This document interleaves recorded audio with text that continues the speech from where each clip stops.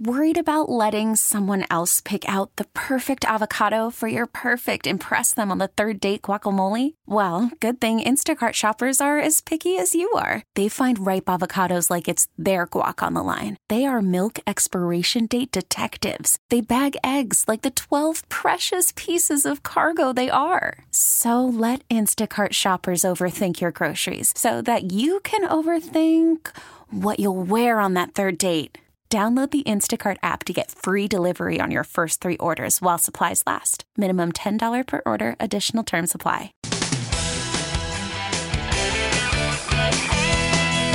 Mike's on. He's ready to go. On the Fan. New York Sports Radio. Mike's on. Mike's on. All right, it's 50 years, believe it or not. I know that sounds crazy for those of us who remember it, but it was 50 years since the Mets shocked the world with their tremendous performance, brilliant performance in '69, where they not only took over the city, and they took over the city in a big way. Mets go behind 4-3. Russell hits a 2-run homer off August, but they not only took over the city, because as I told you, Mantle retired, the Yankees didn't have the drawing card, they weren't that good, and now here come the Mets, but they took over the baseball world. They were so big, it was unbelievable. The Mets are going to honor the '69 team on the 29th of June. The game is a 4 p.m. game against the Braves. Fans are encouraged to be in their seats by 3 o'clock. I don't know. I'll ask the Mets how many seats are still available for that game that day. We'll ask them to pass that information along. But it's a week from this weekend, a week from this Saturday against the Braves, 4 o'clock, and they say be in your seats by 3 for the celebration. One of the guys who was such a big part of that and was, I think, even underrated. I mean, he was a great pitcher, but he was actually underrated because Seaver got a lot of credit, but this guy was clutch and was a great big game pitcher and pitched the biggest game of the season for them without any question, and that's Jerry Koosman. Jerry, Mike Francesa on WFAN in New York. Welcome. How are you? Well, thank you, Mike. Good to be with you. My pleasure, Jerry. Does it feel like it's 50 years? Oh, geez. In a way, yes, and in many ways, no. It seems like still, last year.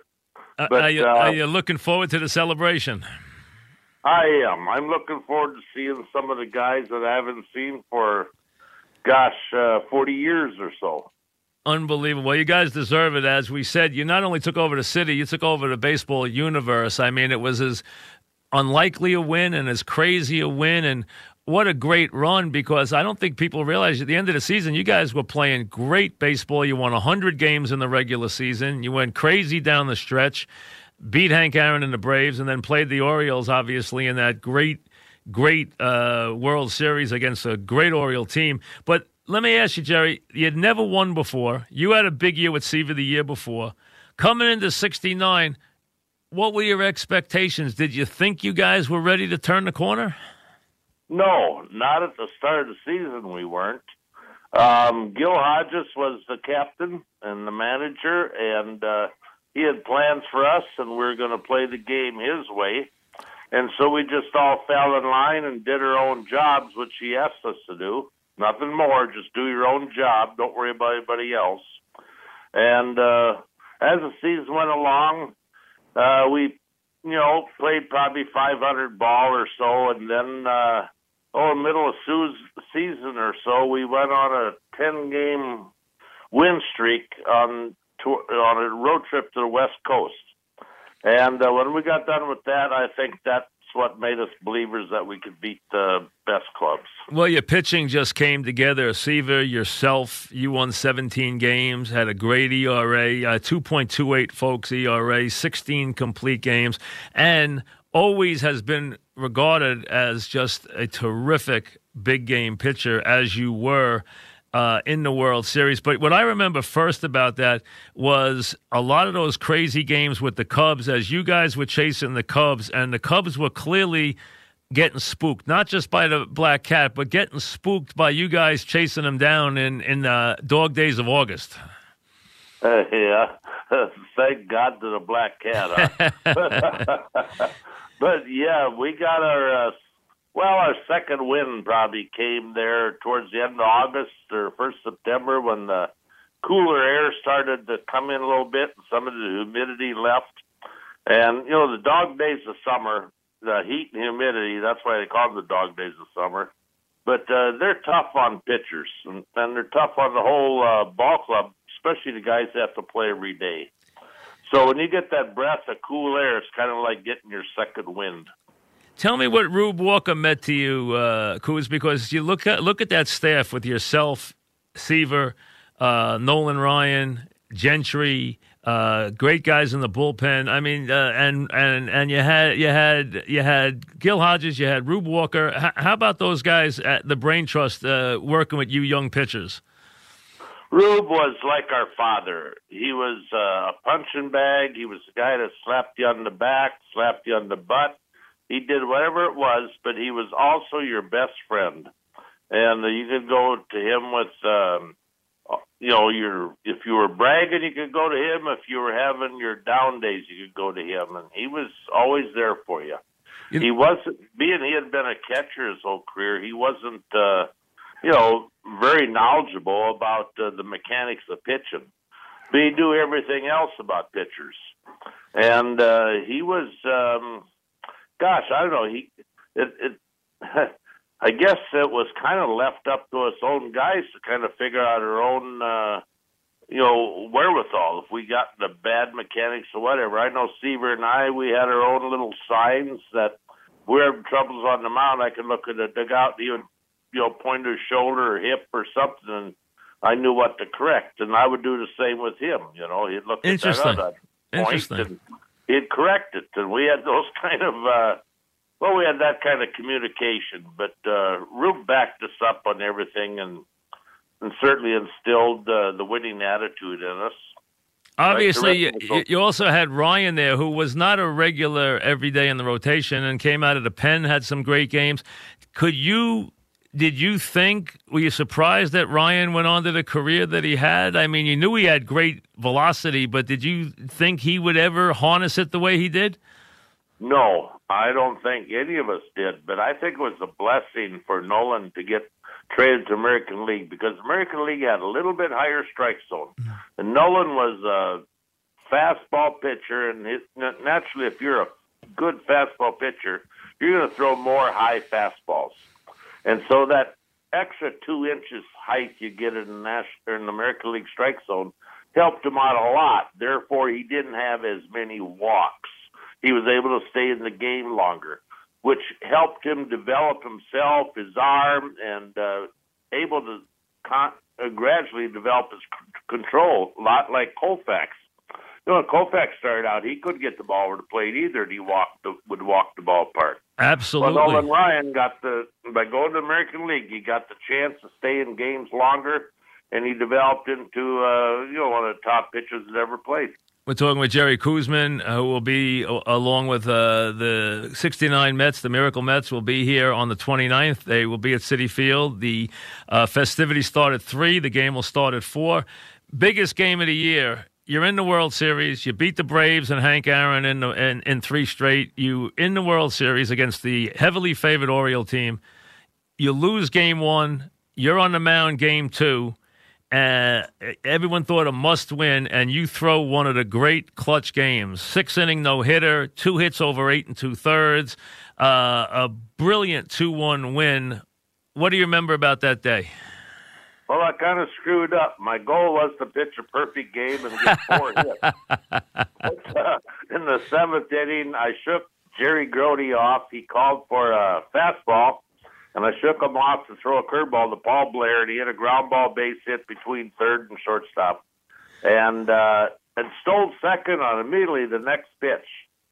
So, whenever a pitcher loses a no-hitter kind of later in the game, you're thinking about that. And you're not wide enough awake, and they took advantage of that and stole second base. Brooks, that flusters you also, or makes you mad. And then Brooks Robinson gets a ground ball base up the middle and scores him. So that was just kind of, I was getting la-la land there after giving up that base hit, after, going on a no-hitter, like you say. But you hung in there. You hung in there to 8 2/3 though, and got the job done.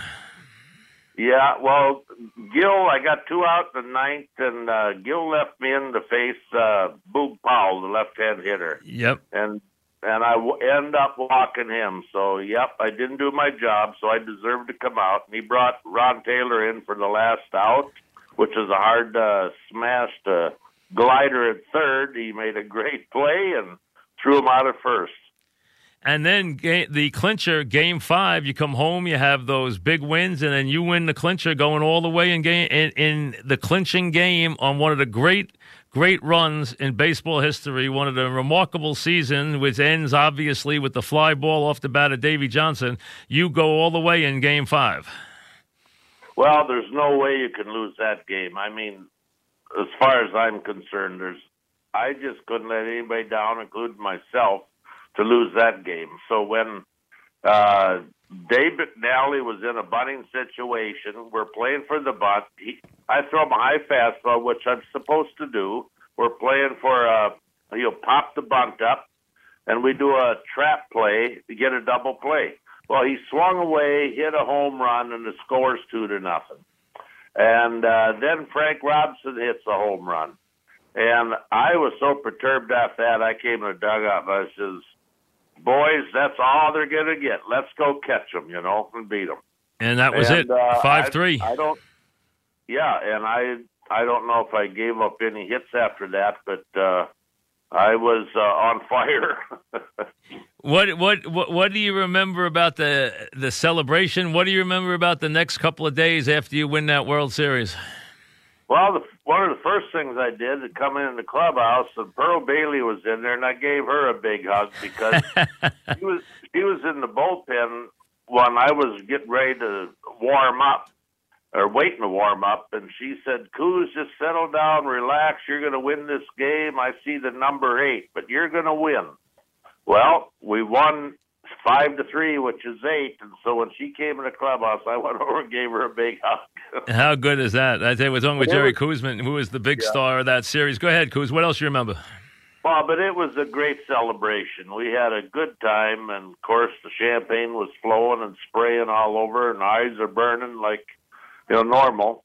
And after things settled down and the press left, some of us sat down just to kind of converse, and we couldn't talk. We were so choked up by happiness, and that we just kind of sat there and looked at each other for a while.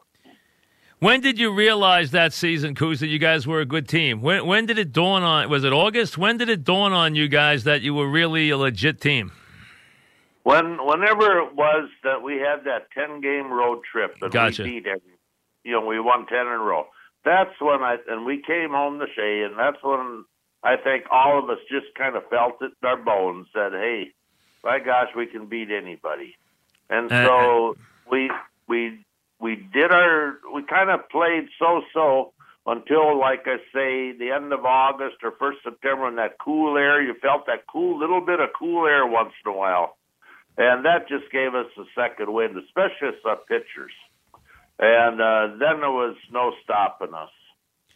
Wasn't it crazy? I mean, I don't know if fans realize how crazy it was. I happened to be there the night you clinched the division title against the Cardinals. Fans tore the stadium up. I mean, they tore that stadium up a couple of times. I mean, in those days, it was crazy. I mean, they don't let them on the field now, but in those days, it was wild, wasn't it? It was a wild scene.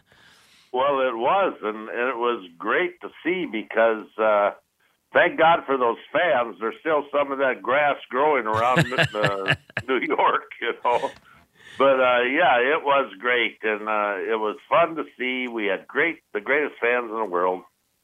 And us guys, we not only enjoyed our time on the field playing ball, but it was fun conversing with the fans and watching them, too. Well, Coos went on to win a lot of games, folks. Won well over 200 games, won 20 games with Minnesota, too. Had a wonderful career, but I think I'd have to say that those 2 games in '69 on the mound in the World Series had to be the highlight, right? Well, they certainly were. Winning the World Series is a highlight, and we were an expansion team, only 8 years old Yep. or something, 7 years old, something Yep. like that. And so to come on and just go from, 2 years earlier, they'd lost 100 games, And the year before, we would finish 9th. And so then to come on and win was really a shocker. And New York, and I mean, a lot of the world needed it because there's so many bad things going on in the world at that time. And so we needed some comfort and the highlights. You know, it's nice that you'll be there, and a lot of the Mets will. Unfortunately, Tom Seaver won't be. You know, you're so connected with it being Seaver and Koosman, and how instrumental you both were as the guys who were the foundation for that great championship. Kind of sad that he won't be there.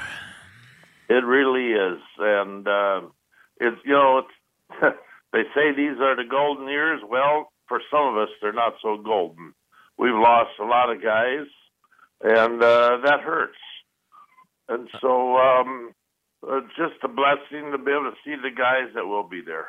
Well, listen, appreciate a couple of minutes. Enjoy it when you come to town next week. It'll be fun, I'm sure, for you. So a week from tomorrow, big day out at Citi Field, so I'm sure you're looking forward to it. Thanks for a couple of minutes.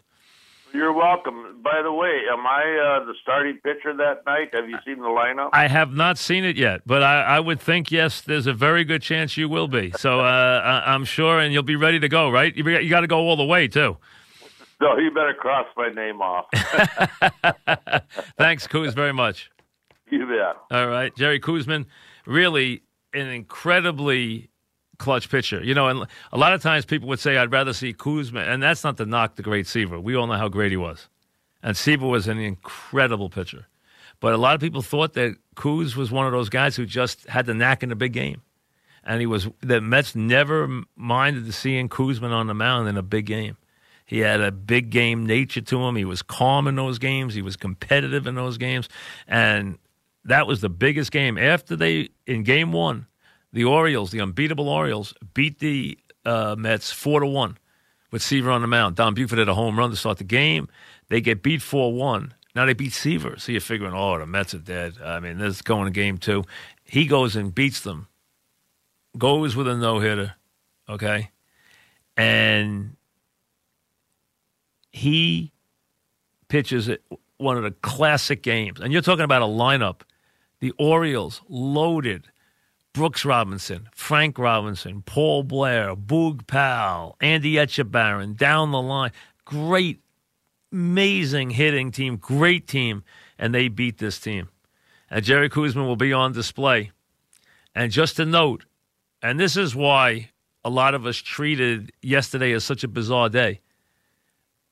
You just heard Jerry Koosman coming in, talking about the golden years and everything else. One of the stars of that 69 team. Jerry Koosman is 6 years younger than the Met pitching coach. Back after this. We get it. Attention spans just aren't what they used to be. Heads in social media and eyes on Netflix. But what do people do with their ears? Well, for one, they're listening to audio. Americans spend 4.4 hours with audio every day. Oh, and you want the proof? Well, you just sat through this ad that's now approaching 30 seconds. What could you say to a potential customer in 30 seconds? Let Odyssey put together a media plan tailor-made for your unique marketing needs. Advertise with Odyssey. Visit ads.odyssey.com.